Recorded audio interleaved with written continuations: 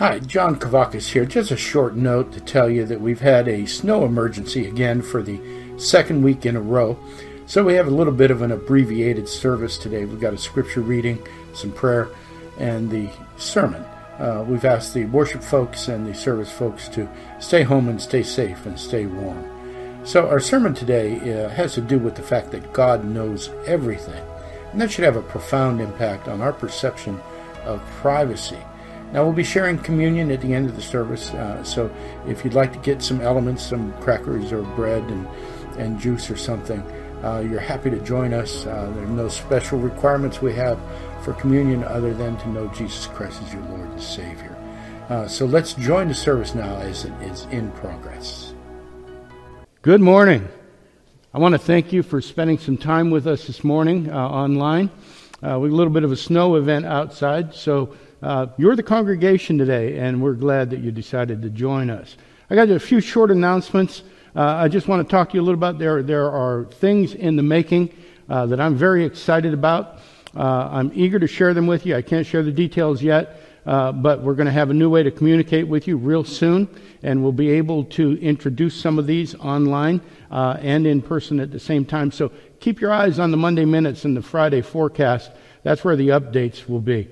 I hope you'll be able to enjoy these things, but the other thing that I want to mention is we're going to need your help with a few things as well. So we're going to have some activities that we'll need volunteers for. So be praying about that, how you might be able to encourage us, pray for us, and help us as well. Let's open up with prayer. Father, we give you thanks for the very technology that allows us to be together in this most unusual way. Unusual for us, Father, but not unusual for you have provided it. So we give you thanks for a virtual congregation this morning. And we pray, Father, your Spirit would move among us. Lord, there are those of us that need a touch of healing. We would ask for that. There are those of us that are heartbroken and those of us that need encouragement. We would ask for that.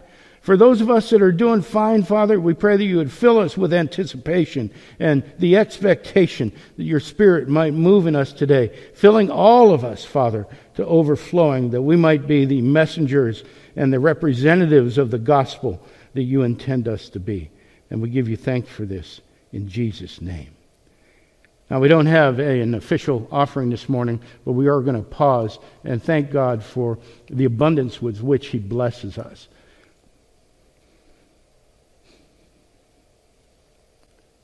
Lord, we thank you for the way you pour your blessings out upon us. And I thank you for this congregation, Father, that has been faithful in its giving. And I pray, Father, that you would take all of these offerings, these tithes, everything that we put on the altar before you, Father, and use them for your glory and for the advancement of your kingdom. And we pray this in Jesus' name. I'm going to do a short scripture reading.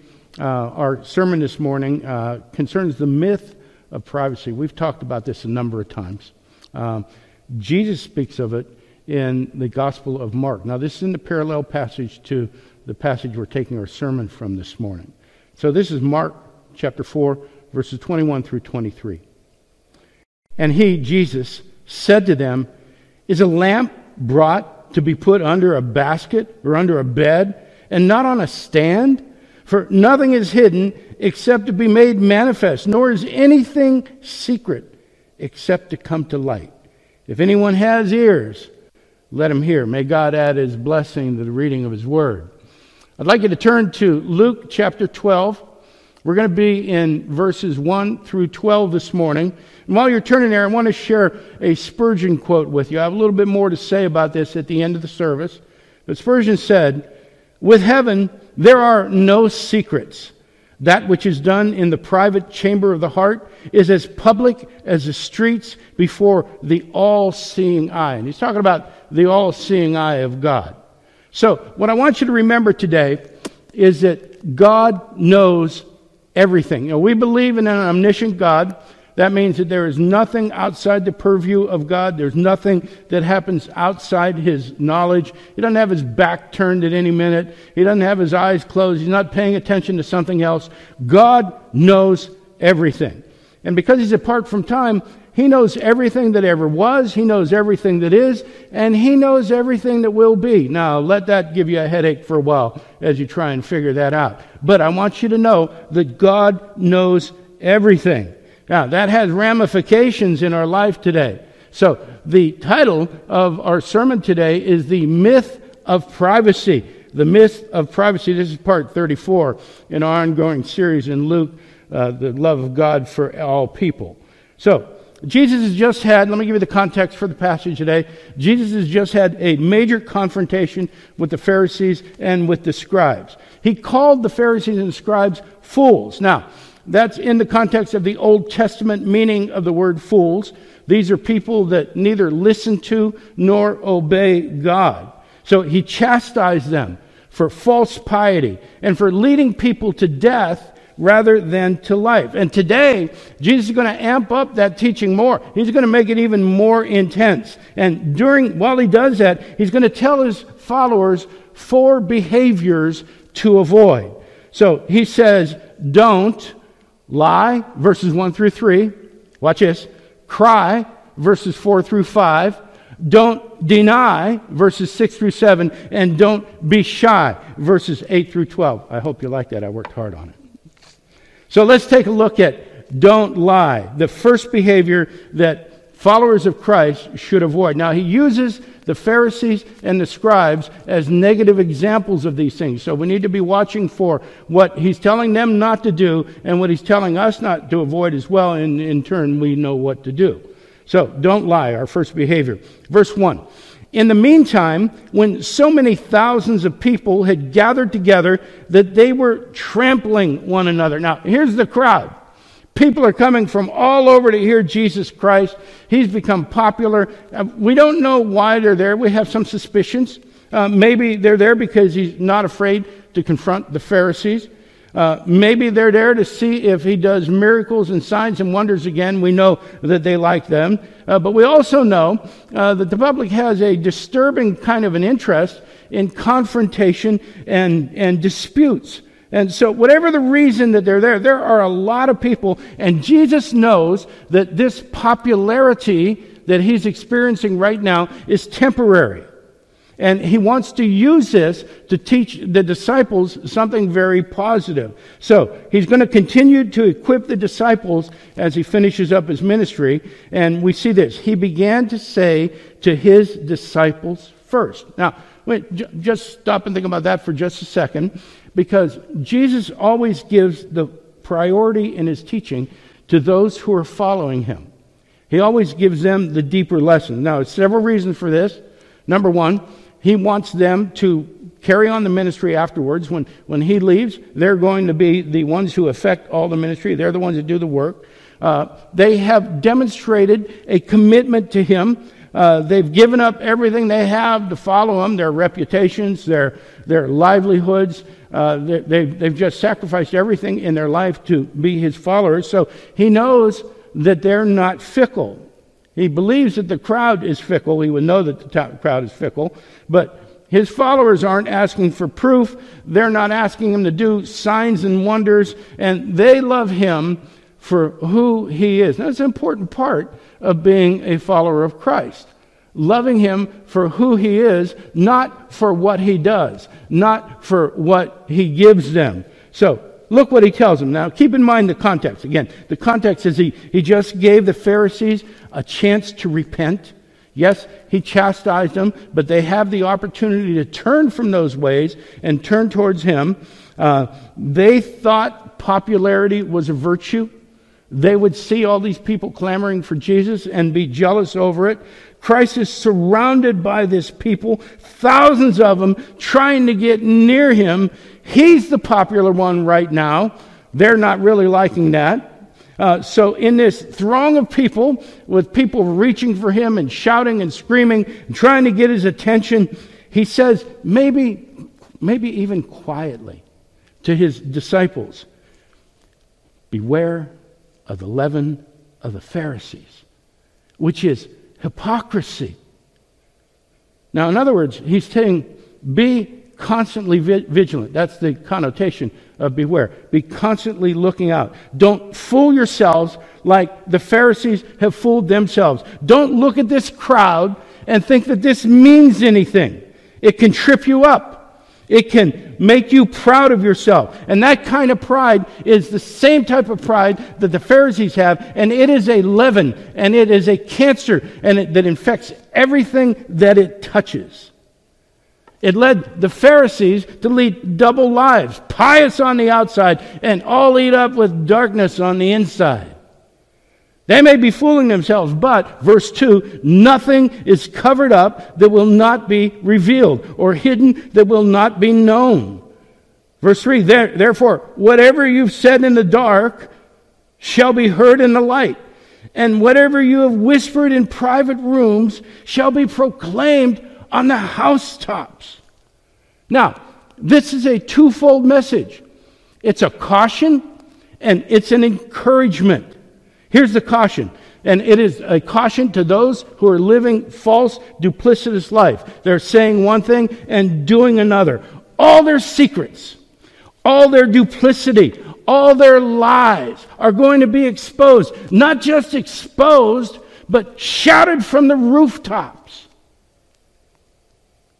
Think about this for a minute. And think about what it means to us today. It means that we don't have to concern ourselves with conspiracies. We don't have to concern ourselves with all the lies that people tell. Everybody's lying to us. We don't have to concern ourselves whether or not they're going to get away with it. They won't. They're not going to get away with it. Everything is going to be revealed in the end. So the hypocrisy of the Pharisees, the hypocrisy and lies of every leader that ever existed that led a duplicitous double life is going to be exposed. It's going to be punished.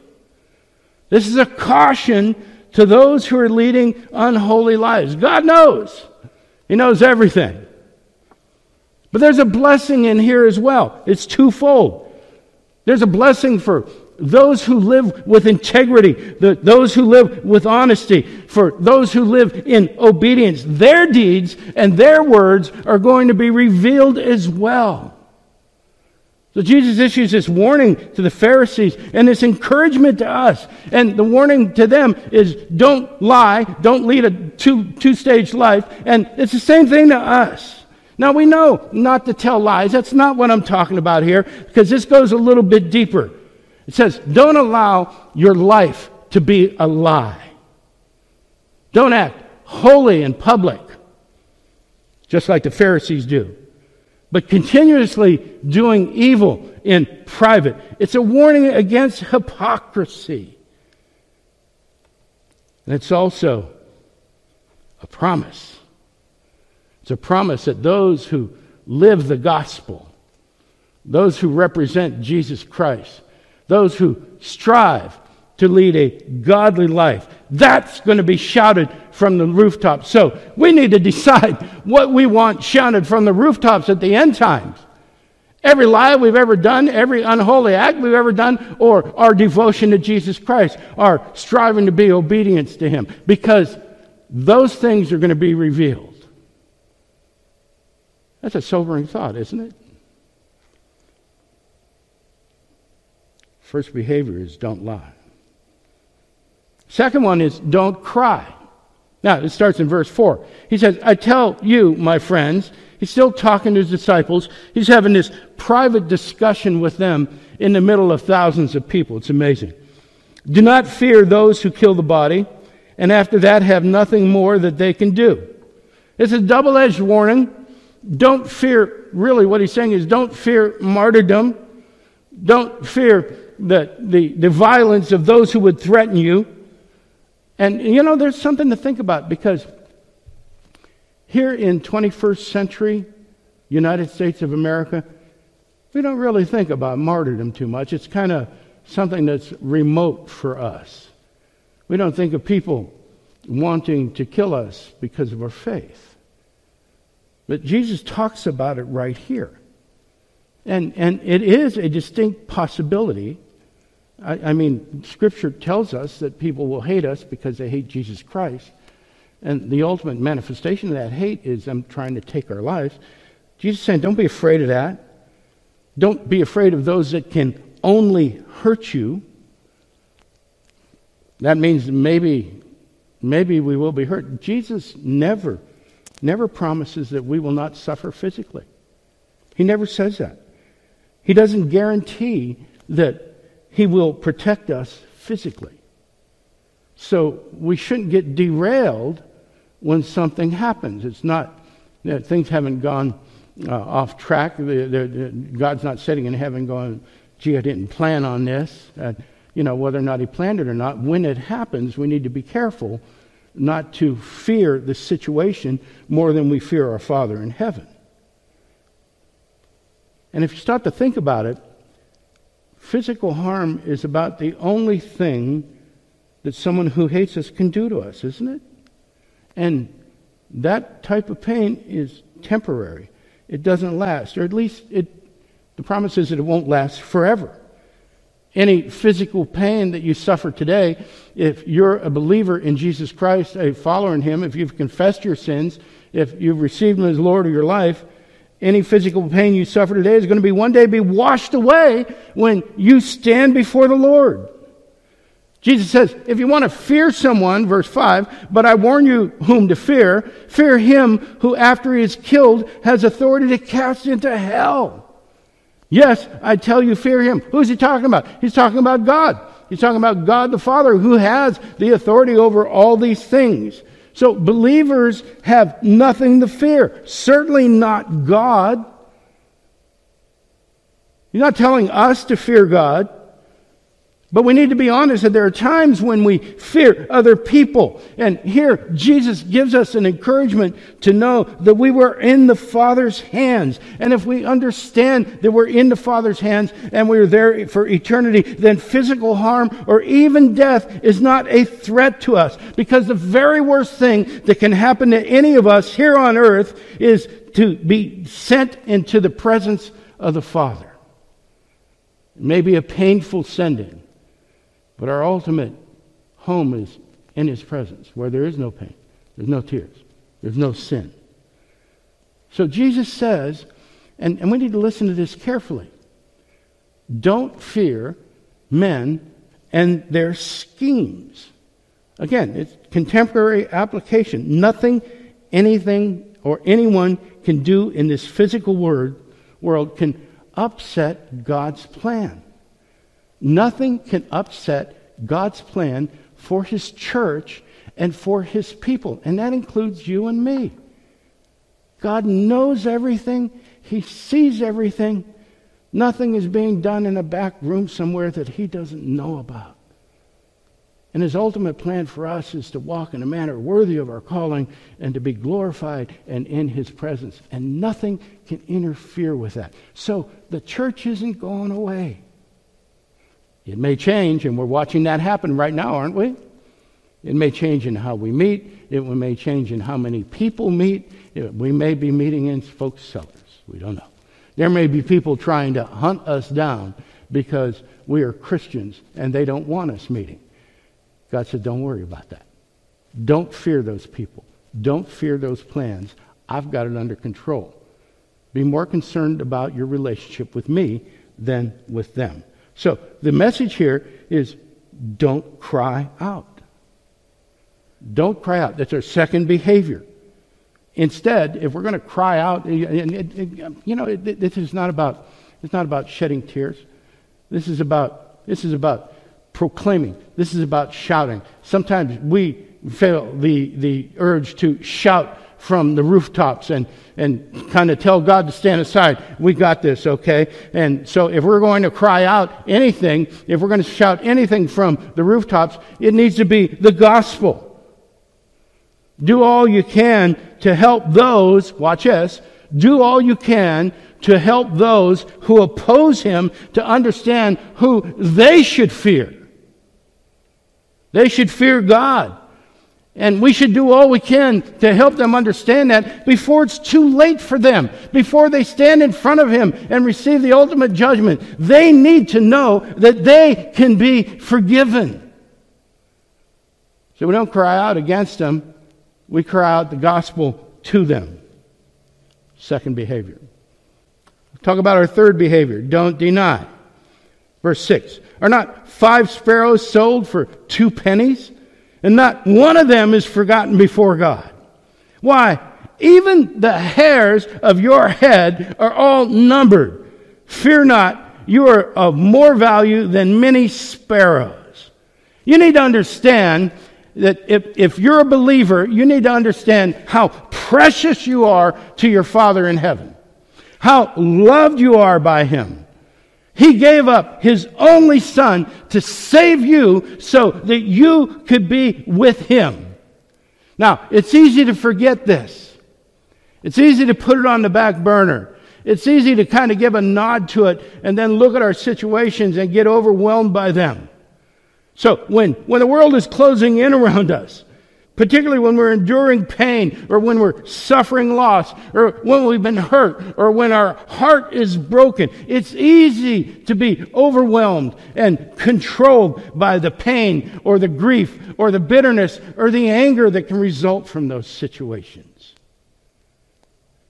In those times, we would do well to stop, drop to our knees, and bear in mind that Christ hung on a cross and endured far more evil and pain than you and I will ever endure combined. And He did it. He did it for you. He did it for you. You have been given to the Son of God, and He knows. It's not just that God knows everything. He knows you. We take a look at the high priestly prayer in John chapter 17. Listen to what Jesus says in verse 12. While I was with them, I kept them in your name, which you have given me. I have guarded them, and not one of them has been lost except the son of destruction, that the scripture might be fulfilled. So, what he's saying is, I've got them all in my hand, Father. You gave them to me. And I haven't lost one of them. He knows your name. He knows that you're in His hand. He knows the hair on your head. The King of all creation knows you. Don't forget that. Don't deny that God loves you incredibly, infinitely, and eternally. Don't forget that you are one of God's precious children. It's the third behavior. The fourth behavior is don't be shy. Listen to this, starting with verse 8. And I tell you, everyone who acknowledges me before men, the Son of Man also will acknowledge before the angels of God. That's a good thing. We confess Him, He confesses us. But the one who denies me before men will be denied before the angels of God. That you don't want to be in that position. If you're listening in today and you don't know Jesus Christ, understand that there will come a day when you stand before God and either Jesus will lift you up and encourage you and be your advocate, or He will deny you. And that determines where you will spend the rest of eternity. Either in the presence of God or in what they call the lake of fire. And they call it the lake of fire because it burns. Being a denier of God is not the option that we want to exercise. In verse 10 he says, and everyone who speaks a word against the Son of Man will be forgiven, but the one who blasphemes against the Holy Spirit will not be forgiven. Now, we hear about this all the time. And just an aside, we hear about the unforgivable sin, the unpardonable sin, and everybody trying to figure it out. And I've heard countless sermons on, what that sin might be. There's only one sin that can't be forgiven, and it's the one where you deny Christ. So, the Pharisees just attributed the work of Christ to Satan. And you can't deny Christ more strongly than that. So the unpardonable sin is rejecting Christ. And he's saying, don't do that. Everyone who speaks a word against the Son of Man will be forgiven, but the one who blasphemes against the Holy Spirit will not be forgiven. The one who says that the Holy Spirit, I'm not interested in, he doesn't do good work, I'm not interested in all this God stuff. Those are the ones who go into the lake of fire.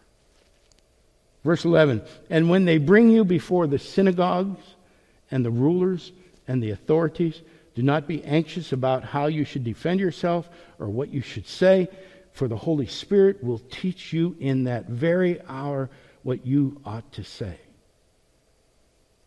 So don't deny. Don't deny Christ. Be bold in your testimony.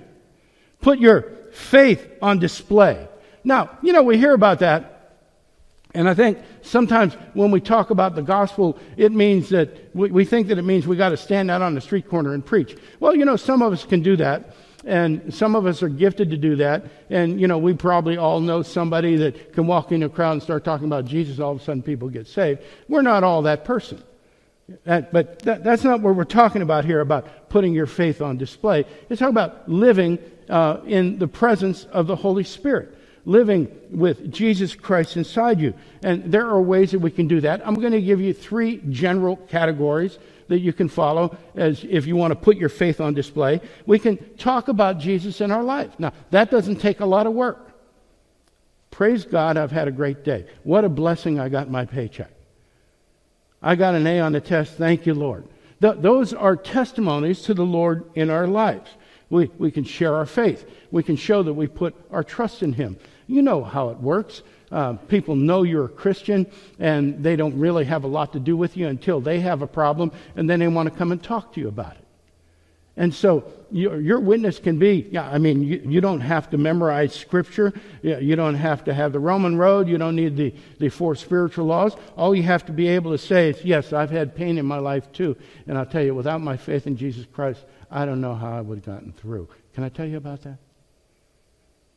So we're a constant witness to Christ. You can put your faith on display by inviting people to your church. Invite them, when you feel comfortable, invite the neighborhood over to your home on Sunday morning. Hey, look, we're online on Sunday morning. You can dress casual. I'll make some coffee. Come on over and we'll watch the service together. That's putting your faith on display. You can do little things. We've got a great relationship with the Gideons. You can give away Bibles. They got New Testaments all over the place. You can hand them whole Bibles. You can say, I don't have all the answers, but I'm finding the answers that I need in here. Can I show you how to do this? Maybe I can recommend that you start with the book of John. Open it up and put there are a million ways for us to put God on display and our trust in Him. So we can talk about Jesus in our lives. The other thing we can do is we can think about Jesus. Now, I want you to think about this. This means that Jesus is always on our mind. That we understand that He'll never leave us and never forsake us. That when we are considering what we're going to do with our day, what we're going to do in the next few moments, we realize that Jesus is there with us. And we put our focus on Him. In particular, when we're tempted to sin. We stop and go, I have the Holy Spirit in me. I can decide not to do that, and I think I will because I don't want to offend the Holy Spirit. God's done so much for me. I can do this little thing for Him. So we can think about Jesus. We can practice His presence as we go through the day. We can utter little prayers. Somebody comes to mind. And matter of fact, try this. The next time that somebody, that one person that aggravates you so much, that one person that when you see them, you kind of grit your teeth a little bit. When that person comes to mind, instead of allowing those tapes on how they had hurt you to play over and over again and say, he said this, he did that, she said this, she did that, stop and say, Lord, bless them. Lord, forgive me for thinking those things. And I'm going to ask you to bless them right now. Forgive me for being resentful and angry and unforgiving. Lord, bless them. I lift them up to you. And you watch how quickly that resentment goes away. So we think about Jesus. And the other thing is that we tell people about Jesus. And that's just sharing the gospel. And again, it doesn't have to be too terribly complicated. It can be something as simple as, I know that you're struggling. And I got to tell you, I struggled too until I realized that I could be forgiven. My Bible says that if I ask God for forgiveness, that he'll forgive me. And if I believe in his Son, that he'll give me eternal life. As easy as that. Just tell people about Jesus. You can be redeemed. I know this looks bad to you, brother. I know this looks hard to you, my sister. But let me tell you something. God forgives. And I know he forgives because he forgave me. Would you like to be forgiven? And then you can pray with them. It's just sharing the gospel. So our fourth behavior is don't deny. Don't deny the gospel. Don't deny that you're saved. Depend on the Holy Spirit. Open your mouth. And the scripture right here tells us that he'll give us the words to say. I love this. I don't have to come up with anything. I don't have to practice it. All I got to do is open my mouth and start talking. The rest is up to him. So we have these four don'ts. We've got the don't lie, verses 1 through 3. Don't let your life be wasted. Don't live a duplicitous life. Don't run around trying to look holy and living an unholy life in private. There's nothing private anyway. Don't cry. If you're going to cry out, let it be the gospel. Let it be the gospel that's on your lips and powering the lungs to shout this thing from the rooftops. Don't deny or forget that you are a precious child of God. And don't be shy. When you stand before those who oppose God, that would be everybody that denies Jesus Christ, be bold. Be bold in sharing your faith. Open your mouth and start talking and watch what the Holy Spirit does with that. So these are the things that we see here in this passage. These are the things that Jesus is telling his followers to do. And we need to be diligent to do them. We can't just slack off on this and go, well, that's for other people and that sort of thing, and kind of shirk our duties. And I'll tell you why. Because God knows everything. God knows everything. We can't run and hide. We can't escape him. He knows everything about you. Now watch this. I want to impress this upon you while we have this short time together. God knows everything. I mentioned earlier that he's apart from time. He just sees things differently than we do. He knew everything about you before you were born. He knows everything that you've done. He knows everything that you're doing. Let that sober you up some. He knows everything that you will do. And the most amazing thing about this is he knew that ahead of time, and he still sent his Son to die for you.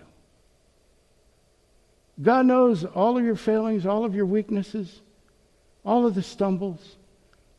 He knows all those things that you would never share with anybody. And he still loves you. It's an incredible, unconditional, grace-saturated love. And what we need to carry away from that is that privacy is a myth. Oh, the culture that we're surrounded by puts so much value on privacy. There's no such thing. You don't have any secrets. I don't have any secrets because God knows everything.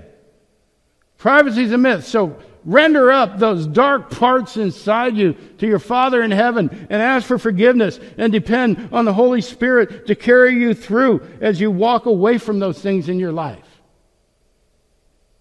Spurgeon's quote that we started with heaven there is no secrets. That which is done in the private chamber of the heart is as public as the streets before the all-seeing eye. Now, that came from a short book that he wrote called John Plowman's Talk. And Spurgeon confesses that this is a book for the simple, common, everyday man. A book for everybody to understand. So he wanted to be clear and concise in everything he said. And he said, there are no secrets in your heart. God sees them all.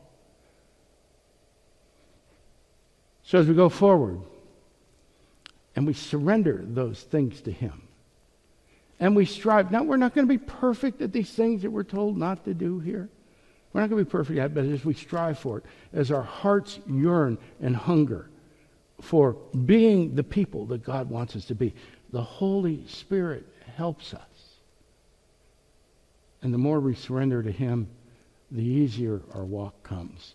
The more we understand there are no secrets, the harder it is to try and hide things from God. Let that be a blessing to you. We're going to do communion today. And so I want to give you just a moment or two to prepare. Whatever elements you have at home are fine, as long as we understand what we're doing with them. So I've got a wafer and some juice here. And we've just heard an incredible story about the love of God. And this communion that we celebrate right now is a recognition of that love, a recognition of the sacrifice that had to be made in order for us to spend these moments together, even these virtual moments. God knew everything, doesn't He? He knew that there would come a day when this sanctuary would be empty and that you would be sitting in your living room or your den somewhere and participating in this. And He's given us this observance to do together while we're apart. I think this is just absolutely incredible.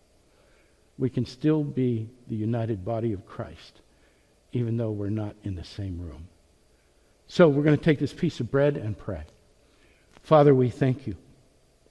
We thank You for the representation of the body of Your Son that was tortured and mutilated, suffered incredible pain. Yet He endured it, Father, so that we might have this moment together. Just a shadow of the eternity that we will spend together in each other's presence. We thank You for that bread, which was His body. We thank You for that body, which was broken. And we receive it in Jesus' name. Take and eat.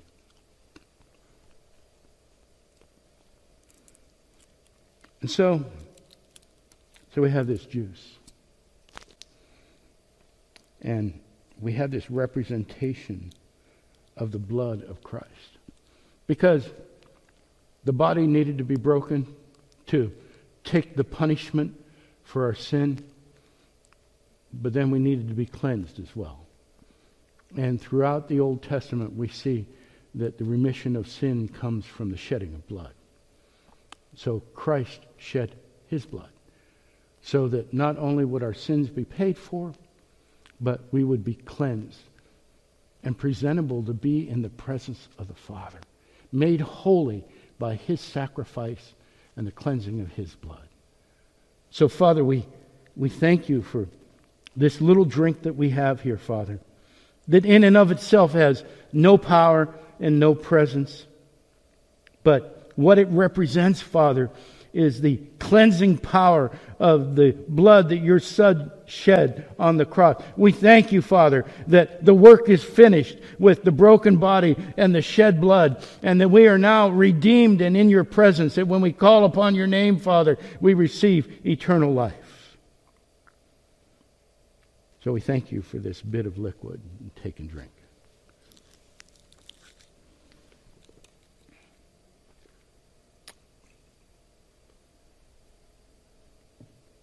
Let's pray.